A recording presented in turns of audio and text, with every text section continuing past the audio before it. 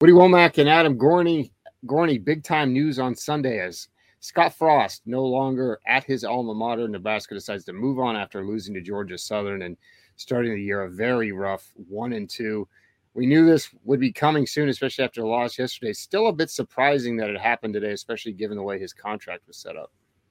Yeah, and some would credit Trev Alberts for that. Some would say he's getting a big-time payday for failing at Nebraska. And so either way, I think, the way Trev Alberts looked at this as he made the decision was, I need to do this now. I'm gonna lose the team. We're gonna lose the season.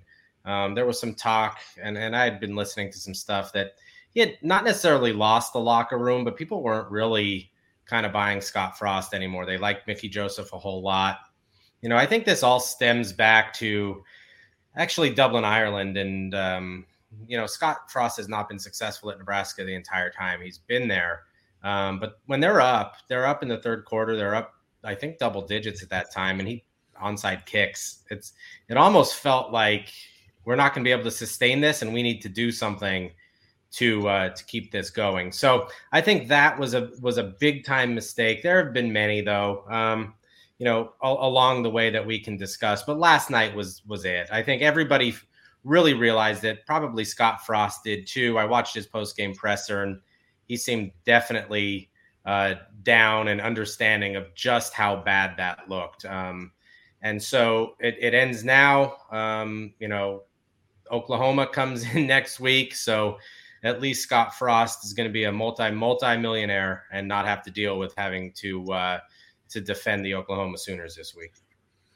Yeah, so, I know Trev Alberts getting a lot of credit this week. Oh, he did what had to be done. It's like, well, he should have fired him in the offseason. Like, he should have been fired. Now, I know it was kind of weird with Alberts coming in at an odd time last year, the way the AD transition happened.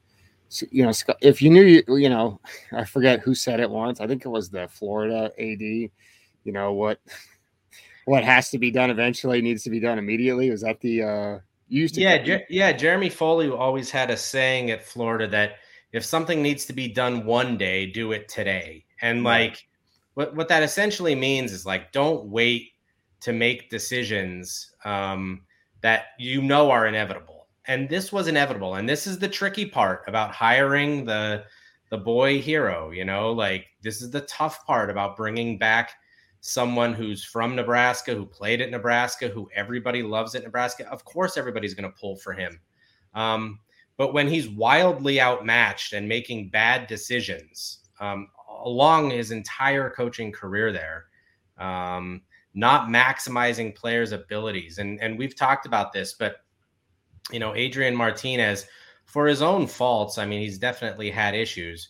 Scott Frost either didn't maximize his ability or went after the wrong quarterback when he got the job.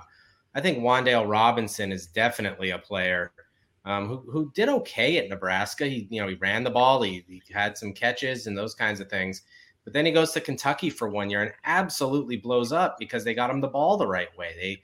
He had over 1,100 receiving yards in the SEC in one season and parlayed that into a second-round NFL draft pick.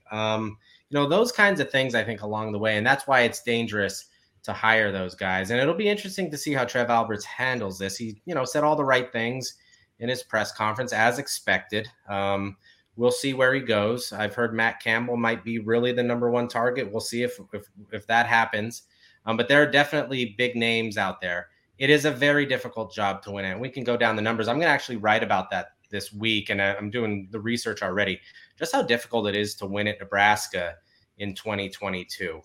From a recruiting perspective, from basically no in-state recruiting and on down the line, there are a lot of things. And people point to, in the 90s they won. Yeah, but Tommy Frazier was from Florida. Lawrence Phillips was from California. You have to go into the Southeast and you have to go out west or into Texas to get players. I think, I'm rambling here, but there have basically been studies been done about teams that have won the national championship over the last 30, 40 years. And all of the players that were of significance, a good majority of them were from the South or the West or from Texas. So that needs to be a focus of the next coach. And I think that needs to be a very significant consideration as Trev Alberts looks to see who has those recruiting connections to be able to get that done. Yeah, and Nebraska does have a lot to offer, especially in the NIL era. There's no reason that they couldn't be doing something similar to what Louisville's been able to do, assuming they had the right. But, Scott, unfortunately, I just think like if Scott Frost deserved to move on from UCF to a better job after they went undefeated and they beat Auburn. But if he wasn't a Nebraska alum, he wouldn't have jumped to the level of job that he did going straight to Nebraska. He probably would have had a lower tier Power 5 job. And people may argue, hey, Nebraska is a lower tier job now the way it's been. But they wouldn't have hired him. He would have not been their number one candidate the way it went down. Right.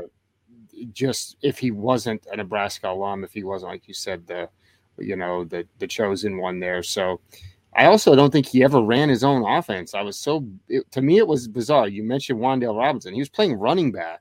He was like goal line back, he's like 5'8", 160 pounds, just taking a pounding. And that's why he left. He loved Nebraska. He didn't want to leave.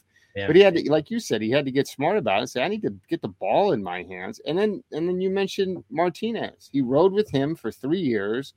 Then they finally say, okay, we're going to go into the portal. And it's like, okay, you go get Casey Thompson, who's a fine quarterback. But, I mean, Texas wasn't good last year, and they had no problem moving on from him. So I just think that you never saw him like – and I argued about this at the time when they hired him, and it was like, oh, he's a QB guru.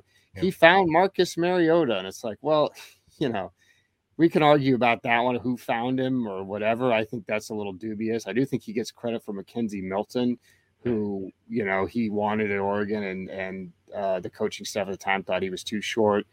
And then Dylan Gabriel, McKenzie Milton kind of had to strong arm them into even taking his commitment because they were from the same high school. And then he left and he had his success under Josh Heupel. So, I just think that, and Rob Cassidy texted me this like week one. He's like, we're seeing that the key to success for Scott Frost at Florida was, or at UCF was Florida athletes. Yeah. And he tried to get those guys to Nebraska. It is so hard to get people from the South to go live in Nebraska year round. I mean, guys who've never seen snow and haven't experienced cold, and it's just tough. It takes a special kind of breed, and it wasn't a match made in heaven. I just don't think he ever took, like I said, his own offense. And the big hire was they bring in Mark Whipple to take over the offense. And it's like, well, you only hired Scott Frost because he's an offensive guru. Right. And so what are you doing? So it's going to be a reset. And with the portal, I think you can turn things around a lot quicker. I mean, look at Georgia Southern, the team that beat him yesterday. People forget they fired their coach last year, and it was a guy who'd been there for a while. They bring in Clay Helton, and they turn things around really quickly. So I don't envy Nebraska. I think they have a great fan base, and I don't think that this is not deserved for them. It's been a frustrating decade, even going from a guy who I really liked and do like personally, and Mike Riley, and just didn't work. I mean, just last few guys haven't worked.